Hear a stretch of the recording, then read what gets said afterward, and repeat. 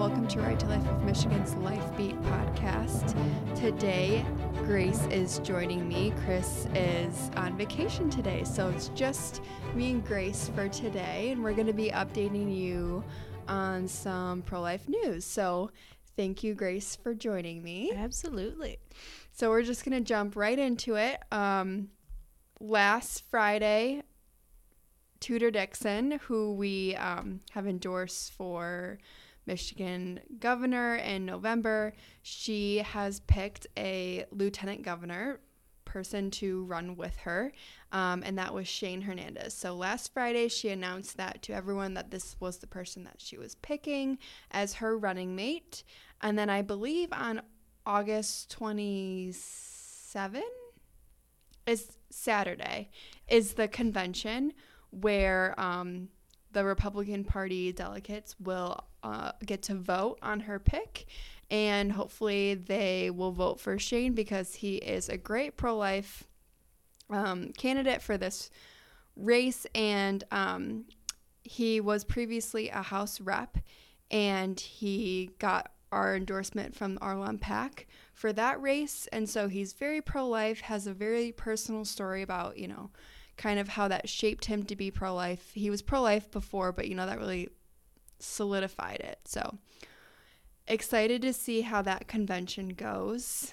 Hopefully it goes well. Some other people wanting to run for lieutenant governor. Yes. I know Garrett Soldano just bowed out. Yes. Couple other people have, I'm not quite sure all the legality of it, but a couple other people have come forward and nominated themselves, or however that works, and they have said that they would run for it, and so that's where the delegates come in and they get to vote for that. So we are hoping that Shane gets their votes. So we'll have more updates to come on that for our, whatever emails we send out or our next Life Beat podcast. I'm sure we'll update everyone on that. Another exciting thing that is happening next week is the Board of Canvassers meeting. So yesterday, actually, the Bureau of Elections approved the signatures that the Anything Goes abortion amendment submitted. But not the wording of the amendment itself, right? Correct. Right. So when I first saw that email saying that they approved them or recommended that they be put on the November ballot, I was just assuming that they had ignored all of the errors that they had, the 43 errors. But all that means is that they checked their signatures and all those signatures are good to go.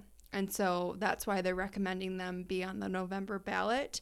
But then the wording, the spacing, and the format of the petition is going to be voted on by the Board of Canvassers this next week on either Tuesday or I believe it's Wednesday, the 31st. So they'll have a meeting that day where the board, which is made up of 2 Republicans and 2 Democrats, they will be given our challenge. They'll look it over, and they'll get to vote on, if those errors are substantial enough to go to the Michigan Supreme Court with the challenge, or if however they vote on it. So that's not a partisan issue, right? This is a strictly procedural and legal problem that they have to decide. Correct. Yeah. So previously with this amendment, we have had a great legal team who has challenged other things with this amendment and with the wording of the petition. So super small errors, like an extra "the" in there, or their logo union, or the union logo, was not the correct font. And so they made them redo all of their petitions for that and redo all of their petitions for the. So those are super minor errors that the Board of Canvassers voted on, saying, okay, well, that doesn't go along with our format.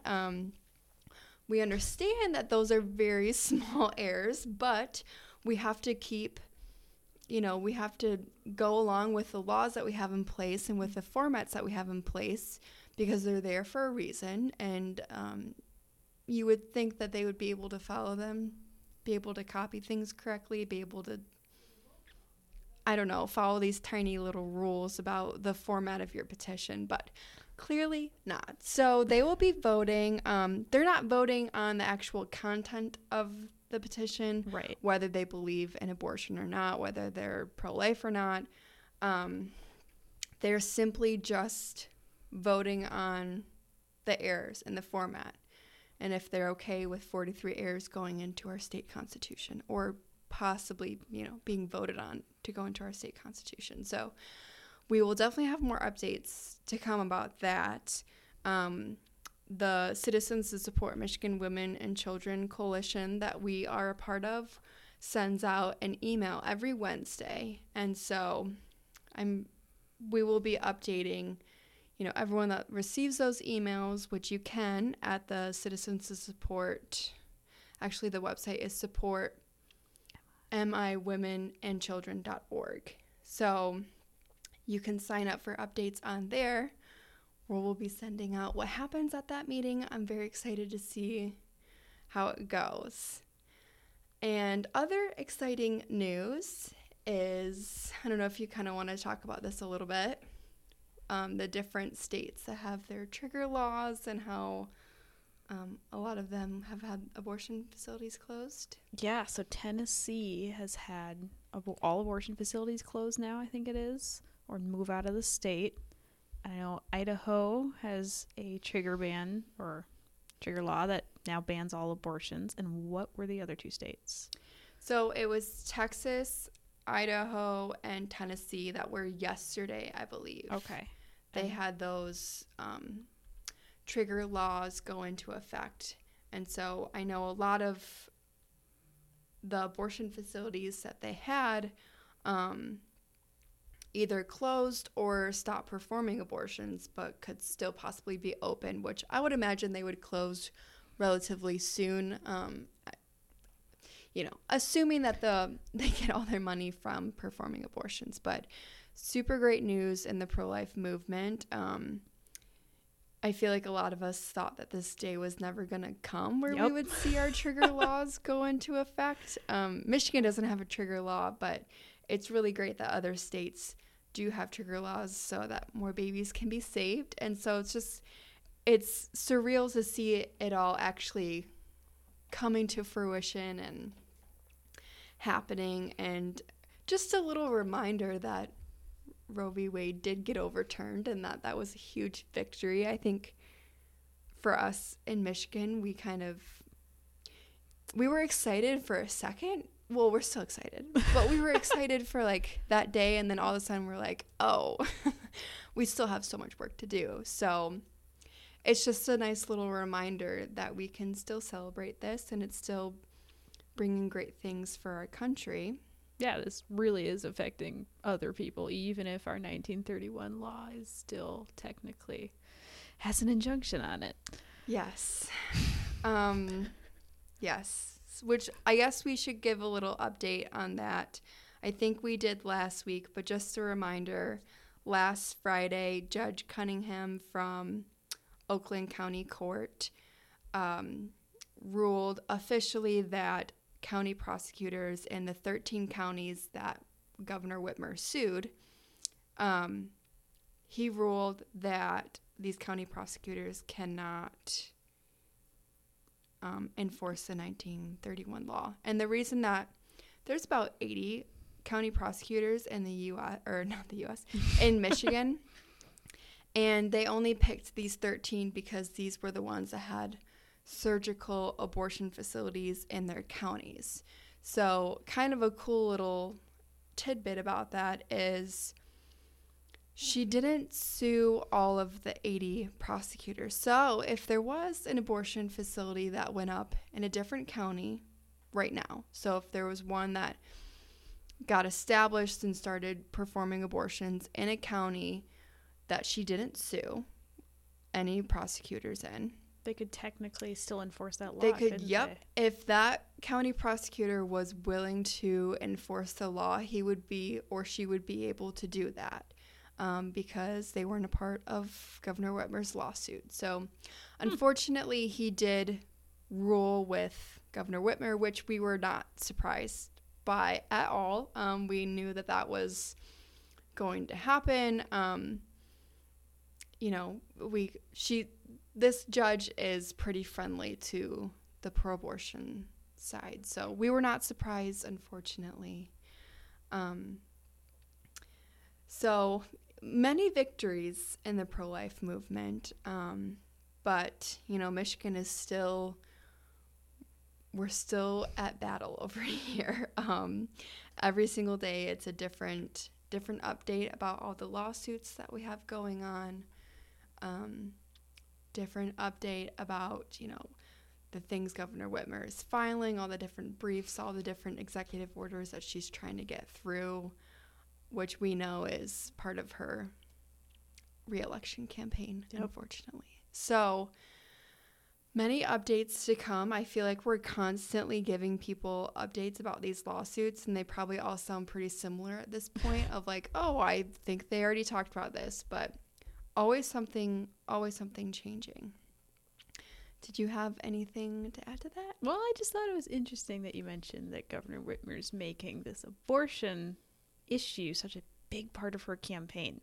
I don't know if that's going to work for her or against her, because her opponent, Tudor Dixon, has a 100% pro-life policy. And with Dobbs being overturned, there's a lot of pro-lifers that want to see things like the 1931 law enforced again. And if Tudor Dixon were to be elected governor, that would definitely be something that would be open to Michigan then. Yeah, I think it's interesting, her approach to her re-election campaign. And I'm curious to see how it does play out, because, you know, we know that majority of people don't like late-term abortions. They don't like partial birth abortions, which she has been pushing a lot recently. She doesn't want any restrictions on abortions for Michigan. So I'm curious to see how this election plays out. I would like to think that I grew up in a state that was relatively conservative, and, you know, recently it's come to light that if this amendment was passed in November, we would be even more radical than California or New York. You know, I don't know about anyone else, but growing up, you hear about California and you hear about New York and all the crazy things that they're doing, especially in terms of pro-life issues and abortion. You hear about all these laws and how you just think like, wow, they're so radical. And to know and to find out that, well, Michigan is going to be more radical than California or New York blows my mind a little bit. Mm-hmm. And I don't know if people in Michigan, they might support abortion and be pro-choice, but I don't know if they want to be that radical. Pro-choice. Yeah, like that radical. And I think Governor Whitmer is assuming that people are on board with her in regards to late-term abortion and no restrictions, and you can just do whatever the heck you want. So I'm curious to see how that approach plays out. I would like to think that people in Michigan aren't going to be that radical, but she seems to think that they are. And you know, I've tried to on Twitter and on social media see kind of what people say about her, and if they're very supportive of her whenever she releases one of her executive orders or briefs about abortion. It's kind of hard to tell, but social media is hard though, because it's so extreme. It's either like one way or the other, and then the normal middle ground people who maybe they are pro-life or maybe they're a little bit pro-choice, like those people don't really seem to have a platform there. Right. Yeah, that is very true. It's hard to remember that the people that are pro-abortion are super loud about it. So it seems like there's a lot of people that are, but there's just a few radical people that are very loud. So that's a nice little reminder for anyone that's feeling discouraged about this November election and whether this amendment is going to get passed. We're hopeful, and we believe that even if people are pro-choice, that once they learn about this amendment and how radical it really is, how crazy unlimited, unrestricted abortion would be for Michigan, and not just abortion, it would be affecting so many different things and regarding to pregnancy, that once they figure out those things and learn about those things, that they're going to be like, oh no, I want my parental consent rights, and I don't want fetal viability to be changed to include NICU babies. And so, but by then it's going to be too late because they'll have already signed it into the Constitution. It feels like, with so much rhetoric from the pro-choice side, that they're not really saying what's in this amendment. And then if it does, heaven forbid, if it gets passed, the people who are more moderate are only going to find out what it truly means once it's made part of our Constitution. And that's really what we want to avoid, is having all of those people have a lot of parental rights taken away, or having partial birth or even infanticide made legal in Michigan. I feel like most people do not want that. Right. We know most people do not want that. Yeah. So that's why this coalition, the Citizens to Support Michigan Women and Children, is so important. That's the whole purpose of the coalition, is to educate every corner of Michigan, make sure that everyone knows exactly what they're voting for or against in November. Whether you agree with it or not, we want you to know about it, and we want you to have knowledge about it. So definitely recommend checking out that coalition website for anyone that hasn't.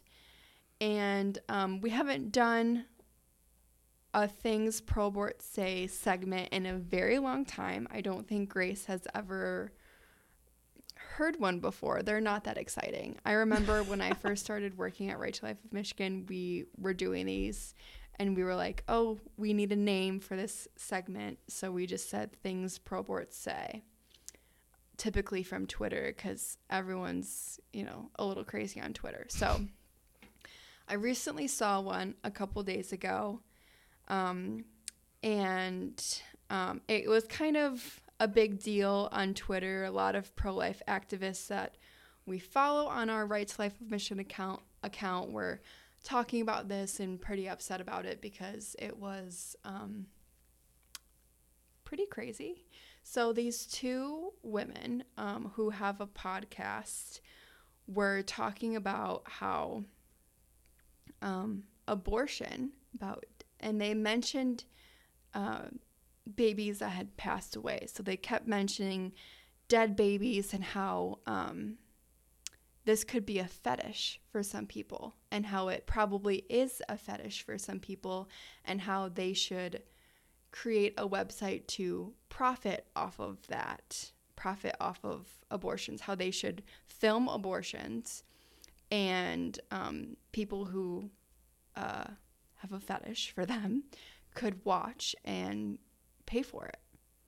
And so obviously that's horrible. And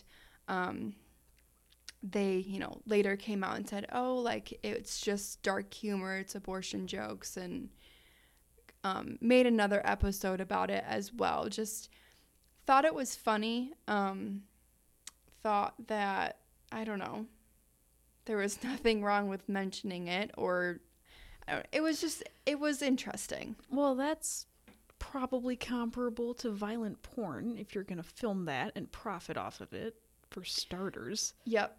And second, I don't know why anybody would be rejoicing in any death ever. I don't understand how that... We don't do that for miscarriages. Right. We don't do that for an elderly person passing away naturally. We don't do that for car accidents. Mm-hmm. How on earth do they think that's okay? And that's obviously a straw man fallacy for taking away the human rights of an unborn baby. But right. Wow, what a way to put it. If when you are in the pro-life movement long enough, if there's someone that is making jokes about abortion or being really nonchalant about it or casual, it's safe to assume that they've had some sort of experience with abortion. And I don't want to speculate on how they feel about it or, you know, what were the repercussions of them having an abortion. But I do think one of the ladies on the podcast mentioned that they had an abortion. And so, you know, the side effects of abortion mentally, physically are very unpredictable and can really affect anyone in whatever possible way you could think of, you know. And so hopefully that wasn't her coping mechanism to make a joke about it and to pretend like it wasn't that big of a deal, but deep down she knows it was a big deal. And hopefully she can get help if that is the case and stop publicly making jokes about something that is so traumatic for thousands and thousands of women who have experienced it and had their life flipped upside down because of it. So, you know, obviously I'm not speculating anything, but I do feel like I remember her mentioning that she had one previously, and then they started making jokes about it. So that is our segment for Things Pro-aborts Say. We haven't done one of those in a while because they kind of take you out of reality of like, wow, there are people out there who they're not just pro-choice or even pro-abortion. That's pro-death. They love abortion, and they're going to celebrate it, and they're going to flaunt it, and they're going to joke about it like it's just something a part of their everyday life. So, yes, hopefully we don't have to do another one of those segments anytime soon, because we only do them when we see someone say something very insensitive or crazy, typically on Twitter, because Twitter is Wild West. So I think that's all the time we have for today. Thank you for joining us. Next week, we're going to be doing a Faith in Life episode with our faith coordinator. And so join us next week for that. And have a great weekend. Thank you.